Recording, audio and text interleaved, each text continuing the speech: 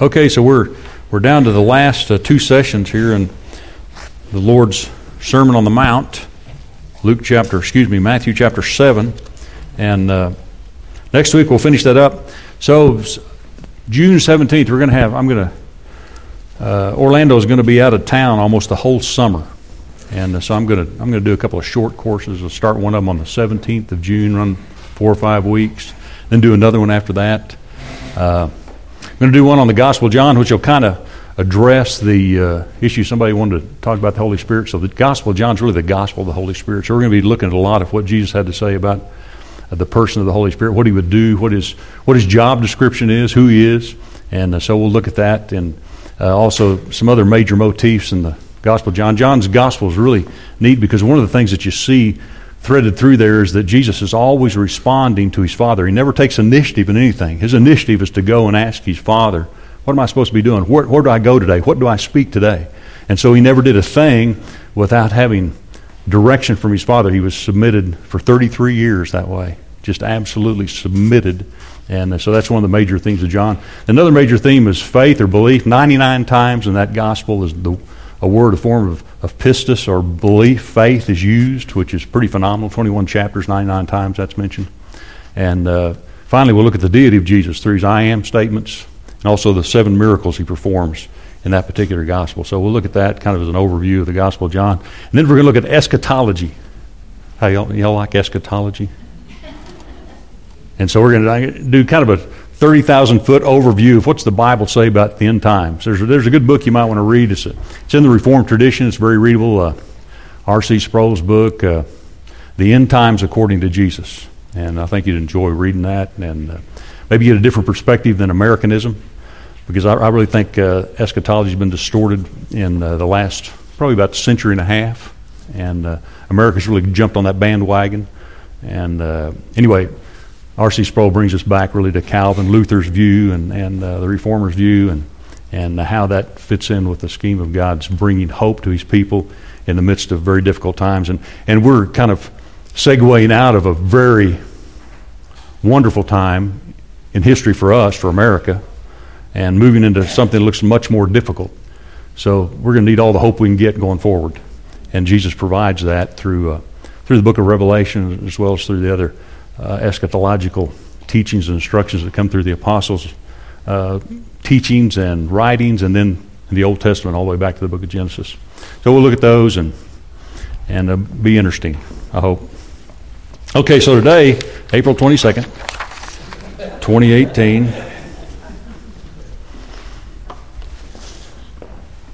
We're looking at everyone's being a builder here. So I want to read a couple of passages to you. One of them is in Psalms, and it's chapter 11, if I can get over here. And I want to read something to you out of Hebrews, kind of set the stage for what Jesus is saying in the Sermon on the Mount. The 11th Psalm says this: In the Lord I take refuge. How can you say to my soul, flee like a bird to your mountain? For behold, the wicked bend the bow, they have lifted their arrow to the string, to shoot in dark at the upright in heart. If the foundations are destroyed, what can the righteous do? The Lord is in his holy temple. The Lord's throne is in heaven. His eyes see, his eyelids test the children of man.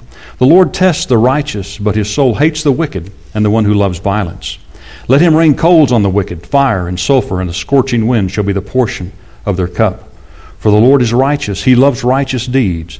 The upright shall behold his face. So foundations that you and I knew growing up and in this nation have really shaken, aren't they? They've been really moved out of the way. They've kind of been bulldozed by secular humanism and all kinds of other philosophies and just pushed out of the way. And they're no longer influential like they used to be. They used to be influential in everybody's life. Christianity was really kind of a cultural stain that you and I grew up with, and that stain is leaving, and we're getting something different, a whole different mix. So what will the righteous do? Well, the Lord's household is in heaven. It doesn't shake. And so when the foundations are shaking, the thing that the saints of God do is become more earnest. Your kingdom come. Your will be done. And we continue to maybe get a little more emphatic. We need reviving. We need the purposes of God to be realized in our generation. So in the book of Hebrews in chapter 12, there's this this great and fearsome closing out of this book. And verse 25 of chapter 12 says, "See that you do not refuse him who is speaking. For if they did not escape when they refused him who warned them on earth, much less will we escape if we reject him who warns from heaven. At that time his voice shook the earth, but now he has promised, yet once more I will shake not only the earth, but also the heavens." This phrase, "yet once more," indicates the removal of things that are shaken, that is, things that have been made, in order that the things that cannot be shaken may remain. Therefore let us be grateful for receiving a kingdom that cannot be shaken, and thus let us offer to God acceptable worship with reverence and awe, for our God is a consuming fire. So God's kingdom is unshakable. His throne is unshakable, and he's given us a portion of that kingdom. And this particular sermon, the Sermon on the Mount, is all about the ethic of that kingdom. It's righteousness, it's peace, and it's joy that we're praying for constantly as we pray for God's kingdom to come and his will to be done. We're praying righteousness, peace, and joy in the Holy Spirit to come. And as we do that, it reshapes our lives, doesn't it? And we become different people as we respond to God. So as we listen to his voice, we want to refuse what he's saying, but we want to follow what he says.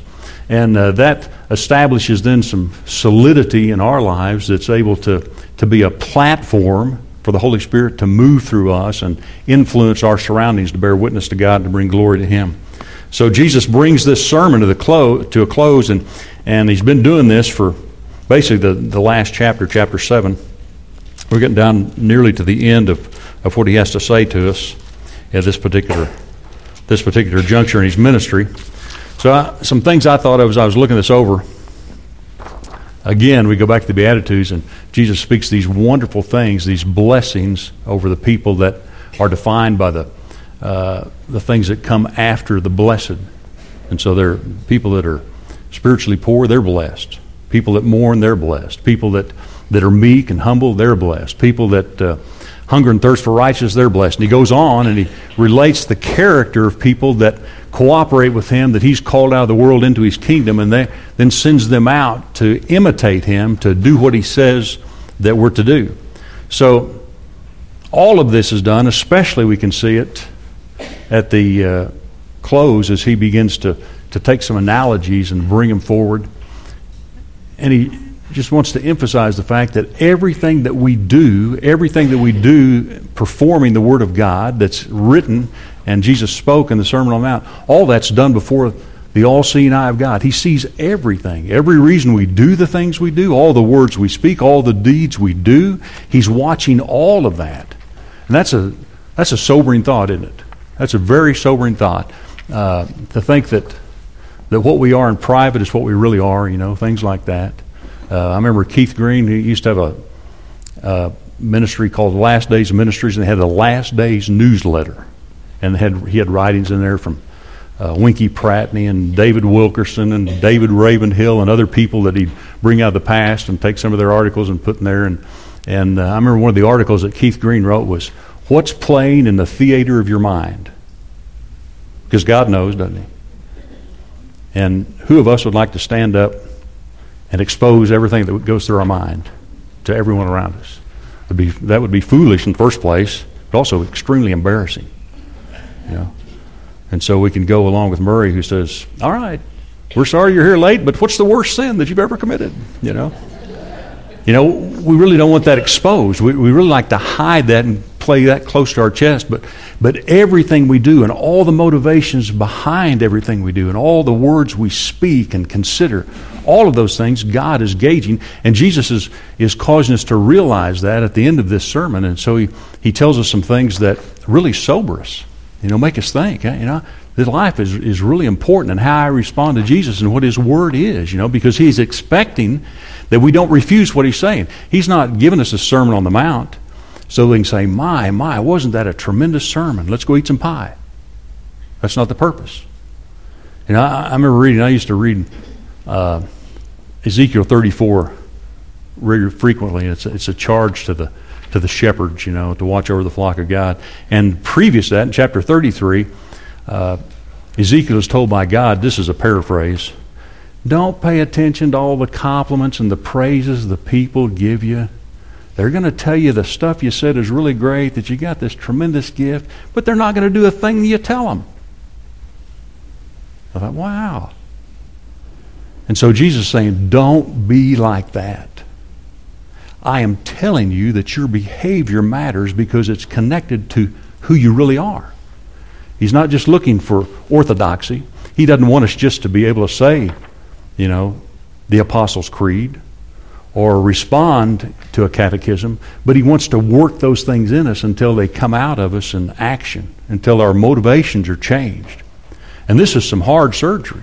This is a lifetime of the Holy Spirit working in our hearts. This is a lifetime of letting ourselves be quick to hear, slow to speak, and slow to anger, and being doers of the word, not hearers only.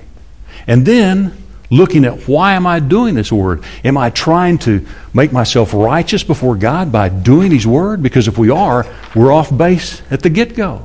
We're justified freely as a result of the blood of Jesus. But those who are freely justified, James says, complete their faith by their works. It's evidence of the fact that they really are who they say they are, what they profess. And so Jesus makes these warnings. I've got them in the second paragraph. And he says that if we're going to walk with Him, first of all, we're going to have to go in a squeezed, narrow gate. You ever work cattle?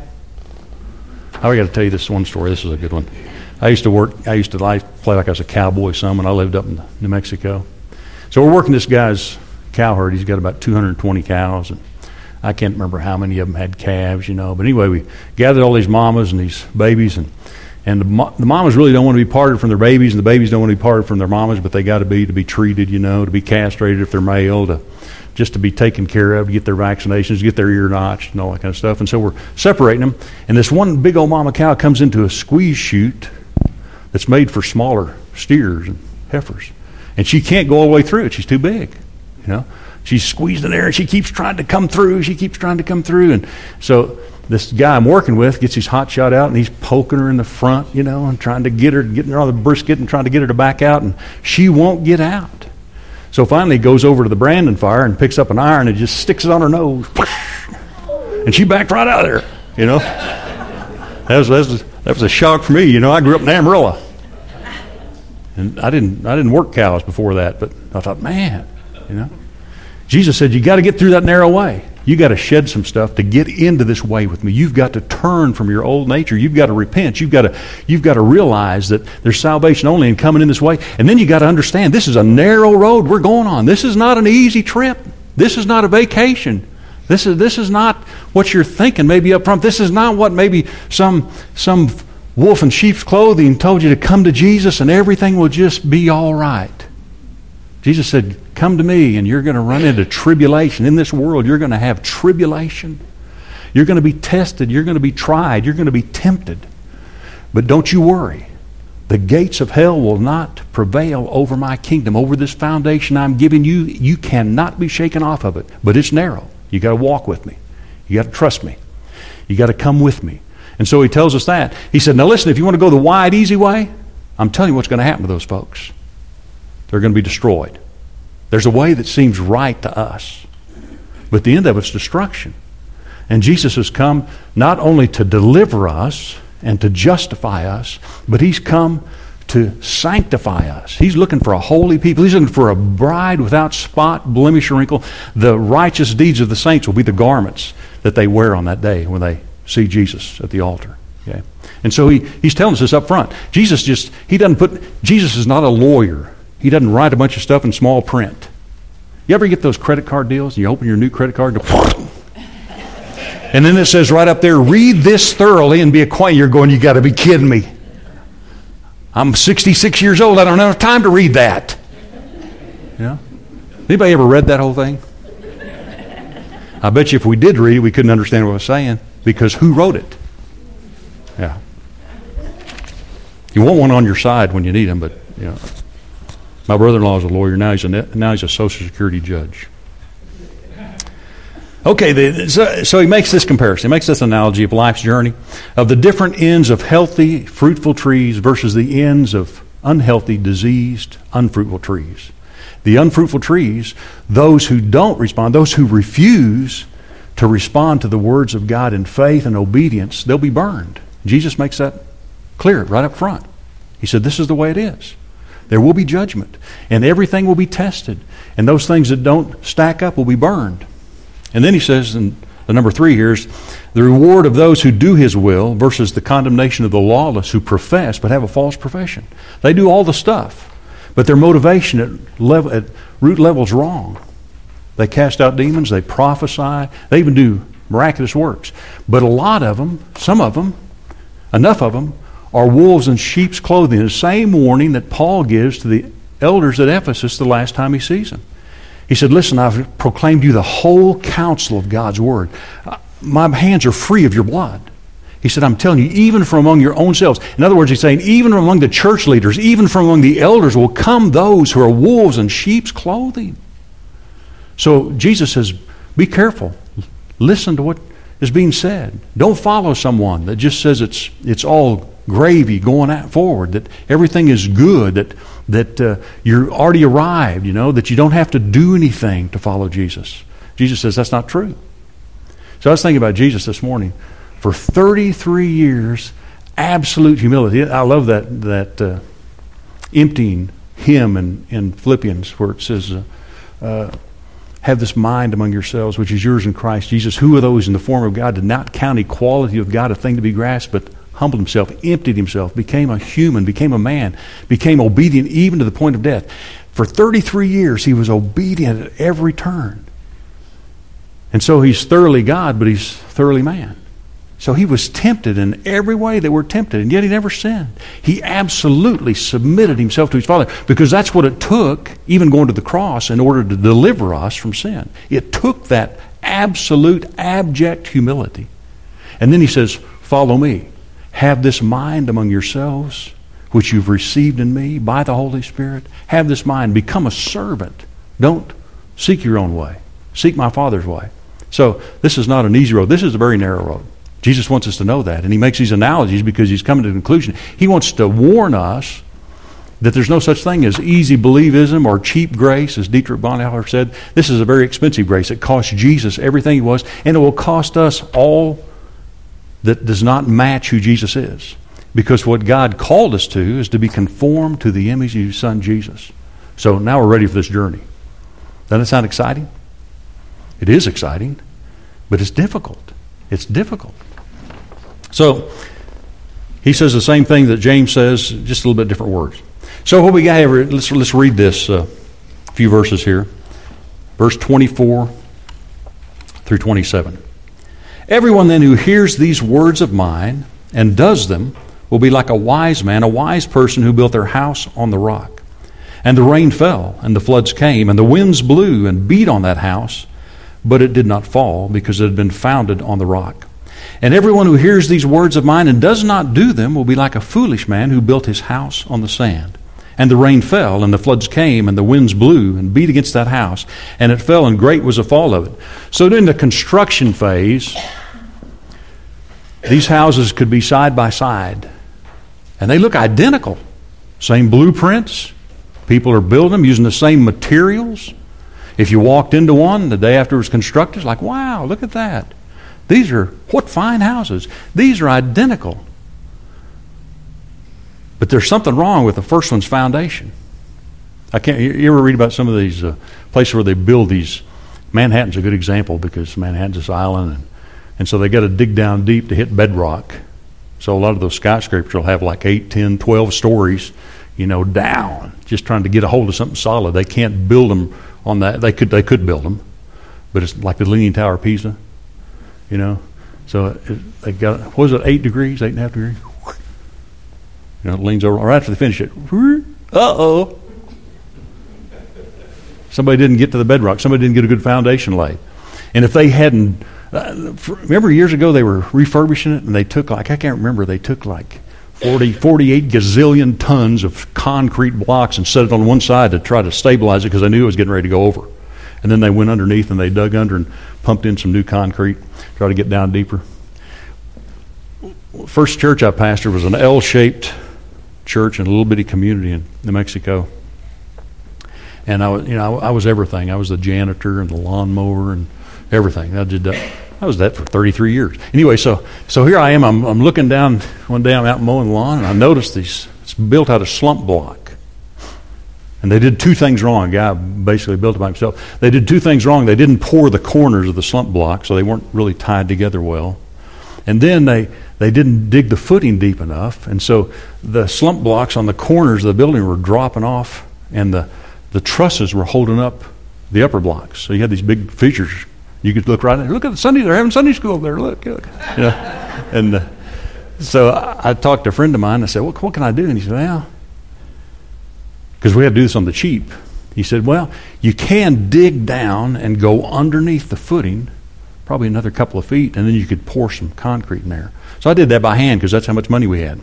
So I bought a bunch of sackcrete and mixed it up in a wheelbarrow, dug back 12 feet, two directions, and then I got it, just shoveled it in there, Salvage. The building didn't settle. The next 8 years I was there, it didn't settle anymore because I got enough grip on something that was solid down there.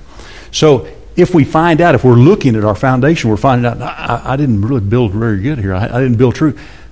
Jesus is saying, check it out. Make sure you're grounded on the right foundation, that you're rooted and grounded in what's true. And we need to be orthodox, and we need to be orthoprax. That is, we practice what we believe, but we also have to look at the whole reason we're doing it. Do I believe the right things and do the right things because I'm building up my righteousness before God? That's impossible. Only Jesus can do that. Only Jesus can make us right with the Father. Only in the blood that He sheds on the cross is there any way to be made right with the Father. Only in that. He made peace through the blood of His cross. But those who have peace with Him, their hearts are changed, and their deep cry is, I want to be more like Him. I want to cooperate with the Holy Spirit and being conformed to the image of Jesus. I want the love of God that He's shown me to really be the motivation for what I do. And if it's not, then I want to repent. I want to turn and say, God, refresh me, renew me. Let me put a little more concrete down there. Let me get grounded and rooted on Jesus, not trying to do this on my own. So Jesus tells us this parable telling us there's a wise guy and a foolish guy. The foolish guy just thinks, hey, it's good enough. I go to church, I listen, I like a good sermon, and then I like to go out and eat, and I don't want to talk about sermon so much or whatever, I really like a good sermon, Sunday school's fun, all those kind of things. But there's no rootedness. He didn't dig down. He really didn't consider what Jesus was saying. Blessed are those who are poor in spirit, for theirs is the kingdom of heaven. Blessed are those who hunger and thirst for. That hunger never leaves. That hunger doesn't go away. Well, I've been a Christian for 43 years. I used to hunger for righteousness. No, something's wrong. Something's wrong if I'm not hungering and thirsting for righteousness. If I'm not coming back to Jesus and depending upon Him and grounding all of my desire in Him. Something's wrong. Something's got off the rails. I may need to go back and pump concrete. I may need to get attached to the foundation firmly. Maybe I just need to. Now they can go in and they can put these big balloon bladders underneath your footings and jack your house up. Isn't that something? I couldn't do that because I didn't have any money. So, looks can be deceiving. And you and I can't tell. We can't tell. But Jesus doesn't look on the out. He looks at the inside. People thought, Saul, now there's a man head and shoulders. What a king this guy is going to be. Didn't turn out too good. Then Samuel comes to Jesse's house, brings all these sons in there. Oh, those are strapping young guys. Look at this guy. It must be this one. No, wasn't that one? This one then. No, not that one. This one? No, not that one. This one. Do you have any other sons? Yeah, I got this little kid. He's out tending the sheep, 13 or 14 years old. We'll bring him in here. Here comes this guy. Nobody would give him a second look as far as kingly material. God tells Samuel, that's the man right there. God looks on the inside. He doesn't look on the outside. You and I, we can examine fruit, but we still don't know if the root is really solid, But we are called to examine ourselves, aren't we? To judge ourselves, to stay on the narrow way.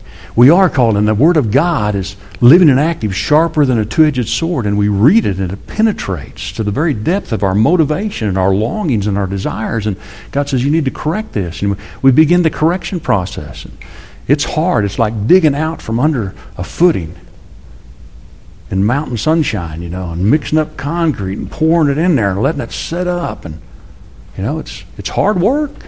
It's hard work to be conformed to the image of Jesus.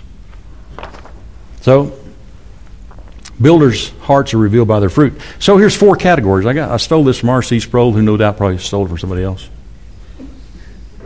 There's 2 categories of people, There's the people building on the foundation, who are wise, and there's the people that think, hey, this is going to be good enough. And they're building on sand. But when the storms come, that house is going to collapse. Well, but there are 4 categories. There are people who are saved and sure of it. They have confidence. They never really second guess. They've just always been confident in God. There are people that are unsaved and they're sure. They're sure they're unsaved. You know, I've met people like that. You have too. They don't care. They don't give a whit about God. You know. Then there's the saved and the unsure. That kind of throws a monkey wrench in the scheme, but there are people who are justified. The speaker we had at family camp was one of the best guys I've ever heard speak. I mean, this guy was phenomenal. Should have been there. Wow. If it's on DVD, get it. I mean, this guy was phenomenal. One of the things he said, his dad, who was his hero, died at the age of 64. And he said his dad was the most godly man he'd ever been around. And on his deathbed, he was afraid that there might be something that he had forgotten to confess or something that was uncovered by the blood of Jesus. And he told his dad, he said, Dad, you're the best Christian I've ever been around. There are people who are saved and unsure. But then this is really the bad one. There are people who are unsaved and sure they're saved. Doesn't that define the Pharisees, the Sadducees, the scribes? Totally unjustified, but nevertheless, hey, we're all right. We tithe, mint, dill, and cumin. We go to the Sabbath. You know, we do everything. Jesus said, I never have known you. Woe to you. Woe to you. Man, that's some scary phraseology, isn't it? Jesus is saying, listen, there are people who look like they've got it together. They think they've got it together, but they're not on the foundation. And the time of testing, which comes upon everyone, will prove that. But here, life is testing, isn't it? So Jesus is giving us day by day, year after year, an opportunity to respond to Him, to make adjustments. And if we're not on the foundation, to get on the foundation. To get on the foundation. This is an expansive place to build. I mean, Jesus is exclusive, but He's massive in His provision. And so all who want to build on that foundation are free to come and respond. But Jesus wants us to know that there's a possibility that we may not be on the foundation. If He didn't care, He wouldn't tell us. He'd just say, don't worry about it. I'm not going to worry about you. But He is concerned for us, and so He gives us this way to live. He provides us life. So both foundations endure testing. This is the thing that we must realize, that the Lord tests hearts. He proves hearts. You know? And this you rejoice, even though now for a little while you endure this testing, that your faith, like precious gold, is being refined. So we have all of this material in the Bible from Genesis on, all the way to Revelation, where there's testing going on, there's trying going on, there's proving going on. And Jesus says that's what happens in life. So when you notice cracks, it's like a reminder, I better check into that if I got a problem. If we got an anger issue, or something's going on, we're dealing with some kind of a recurrent problem in our life that's not honoring Jesus, then that's a reminder. It's like when you're driving down the street and your oil light comes on. So I guess cars don't have oil lights anymore. They have a pressure gauge or nothing. Sometimes the first warning is the check engine. You open the hood and, the engine's in there. What do you mean check it? There it is, right there. Well, get it to somebody know what they're talking about. Well, anyway, so if you but you ever hear the Click and Clack brothers? You ever hear those guys on People? Aren't they funny, Jim? I love listening to those guys. A couple of MIT engineers who ran a big garage. Maybe they still do in Boston. They talk Boston. They still there? They're dead. Oh, man. They've been dead for about 10 years. Is that right? They're just playing it? Okay. They were hilarious. They were really funny. So I remember one time I used to get up early on Saturday mornings in Mexico just to listen to those guys. I'd sit on the hearth of my fireplace, just listen to you guys and crack up. Anyway, so one time they were talking about this. A guy called in and said, how can I convince my wife it's not a good idea to drive with the oil light on? And he said, well, that's a good question. You might tell her that, that a lot of research has shown that if the oil light is off, an average car would get 100,000 miles of maintenance-free service. With the oil light on, it'll go about 3 blocks. So if a light comes on the dashboard of life, and we've got a problem with jealousy or envy, things that are contrary to love, or we're irritable all the time, or we think that having power and moving mountains is where it's really at, or if we're very eloquent and we can address the issues, so that people can understand all the things that we're talking about. If we think that's the issue, and we get irritable with people that don't get it, don't understand it, or if we're envious or we're boastful about that, that's a warning light. And we need to go to Jesus, say, Jesus, I need to change. This is not like you. This is not your character. I want to be changed. I need some help here. Holy Spirit, burn in me. Holy Spirit, move in me. Holy Spirit, cover me. Help me to change. Because testing is about changing us. It's about proving us. It's about perfecting us. We're going to have tribulation in the world. All of these things are allowed, even sent by God. I got to read this to you because this is one of my favorite perspectives on this testing. This is Psalm 105. It's about Joseph. So you think about Joseph. We don't know a lot about Joseph's inner life, but we do know how he responded outwardly, and it was amazing, wasn't it? Just amazing. As a young man gets sold off by his brothers, he might, I don't know, maybe when they were few in number, this is verse 12. When they were few in number, of little account, this is speaking about Israel, and sojourners in it, in the promised land, wandering from nation to nation, from one kingdom to another people, he allowed no one to oppress them. He rebuked kings on their account, saying, touch not my anointed ones, do my prophets no harm. Then it says this of God, when God summoned a famine on the land. How about that? When God summoned a famine on the land. When God summoned a famine on the land. Not when the devil snuck in on one. Oh, I got this going. No, when God summoned the famine on the land and broke all supply of bread, he had sent a man ahead of them, Joseph, who was sold as a slave. That's how he sent him ahead. Now, isn't that something to think about, Joseph being sent by God ahead of his brothers, his dad, his family? How he sent him into Egypt? Wouldn't it have been easier just to rent a camel? But he didn't, did he? He sent him in as a slave. He was doing something in Joseph that was absolutely necessary for Joseph to behave in a manner that reflected the glory, the mercy, the steadfast love of God. And the only way that's going to get worked into Joseph's life is getting sold as a slave. Wow. That's an amazing concept, isn't it? So he sends him in as a slave. His feet were hurt with fetters. His neck was put in a collar of iron until what he had said came to pass. The word of the Lord tested him. What did Joseph say? Hey, guys, you wouldn't believe these visions, these dreams I've had.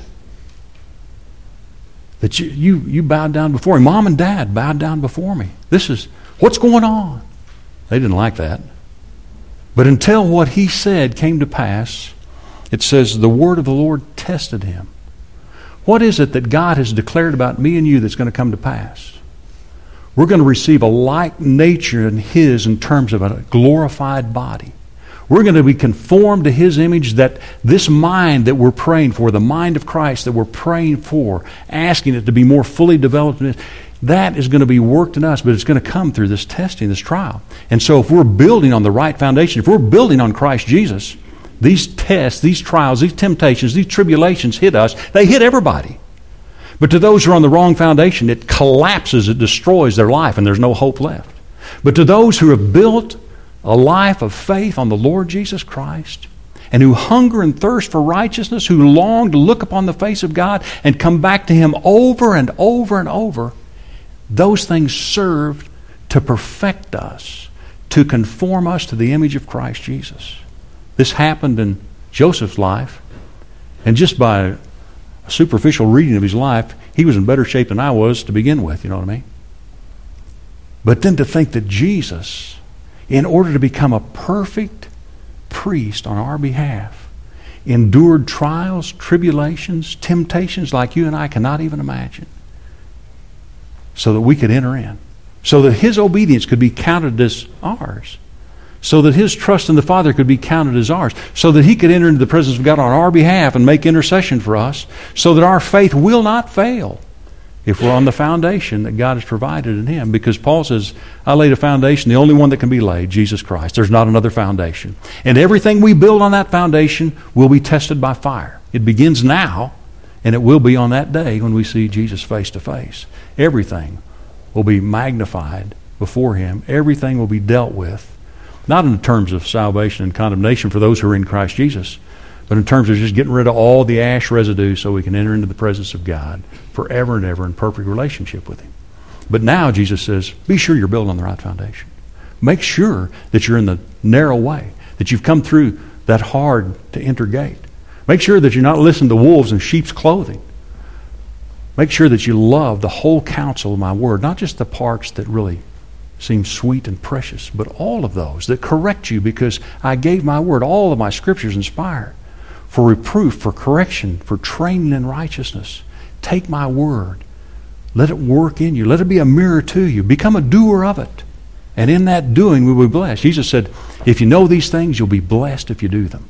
There's no blessing given to those who just say, I know that stuff. No, it's the doing of those things that brings the blessing of God upon our lives and makes us a blessing in the places where we dwell. And we, of all people, will be the most surprised. Wow, my life had blessed them? What is the deal with that? That's because when we forget about ourselves and focus on Jesus, and then periodically, like we did this morning, examine ourselves before God. Why am I taking this? Why am I eating this bread? Why am I drinking this wine? What does this mean? Do I believe this? Am I yielded to this man who loved me and gave himself for me? And if we are, then we keep going. And we bless others as we go. So, next week we'll talk about how Jesus spoke with authority. Because when He said these things, it was amazing. Let's pray. Father, again, we do bless you, God. We need you, God. We hunger for you. We thirst after you. There's a lot of stuff, God, that distracts us. There's a lot of things. But you lived a life that constantly was alert to your Father, constantly given up to Him. Lord, you've called us to walk that same path, not to be concerned with what we might think is happening or what others might think of us. But God, what it is that you think of us, what it is that you've called us to, who you've made us to be. So God, we're like David. We come to you. We ask this, Lord. Search us, O God, and know our hearts. Try us and know our thoughts. And see if there be any wicked way within us, God. And then lead us in the way that's everlasting. All of this, God, we ask in Jesus' name that you might be glorified. Amen. Amen. God bless you all. Have a great afternoon.